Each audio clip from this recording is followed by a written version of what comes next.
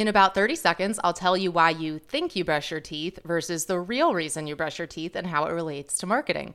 But first, last week, I polled all of you listeners and I asked you if you like the 3-minute daily briefing versus the newer 5-minute, sometimes daily briefing. It's usually about 3 or 4 times a week. And it was split. The answers were about 50-50, slightly leaning toward we like 3 minutes. So here's what's going to happen. I'm going to do briefings that are closer to 3 minutes, maybe 4 tops, 2 or 3 times a week. I'm going to settle in on whether it's 2 or 3 as I go, but let's be frank.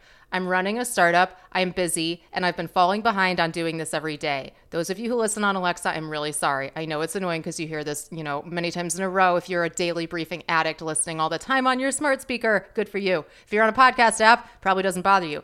So here's what it is. It's going to be a 3 to 4 minute, a few times a week, mini podcast. I'm going to primarily position it as a mini podcast and no longer a daily flash briefing.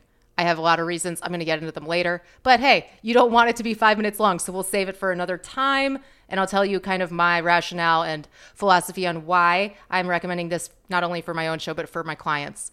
If you don't have time to do the content, don't commit to doing it. Change the format. Nothing is set in stone. You don't have to continue doing things the way you started them just because you committed to it 3 years ago. Things change. So here, let's talk about toothpaste. I'm reading Alchemy. I know I've been reading it for a while. I like to read things really slowly. This is the coolest example in the book so far. All about toothpaste, okay? CPG marketing. Rory Sutherland, the author of this book, he's been at Ogilvy for a long time. They do a lot of CPG. And I even talk about toothpaste as a product when I say, whatever you're marketing, financial services or toothpaste, just to kind of illustrate the breadth of these concepts apply to whatever your business is, whatever you're selling, products, services, an image, a brand. So here's the reason people will tell you they brush their teeth. If you poll somebody after they buy toothpaste or in a focus group, no one does those anymore, they'll say this is the rationalization. It's the post-rationalization, as Rory Sutherland calls it.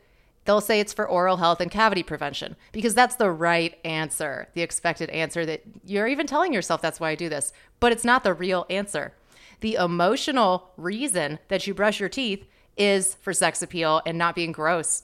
A successful toothpaste ad, therefore, should show someone brushing their teeth and then successfully flirting at a bar. There are other ways you can go with it, but that would be a slam dunk considering that you have figured out the real reason someone buys this is to have sex appeal and flirt and have good breath.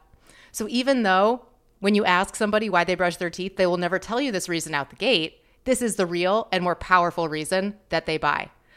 If you are running your toothpaste business and marketing and positioning based off the post-rationalization of I do it to prevent cavities and I do it for my oral health, then your ad would show a chart of people who brush their teeth have halitosis less often than those who don't.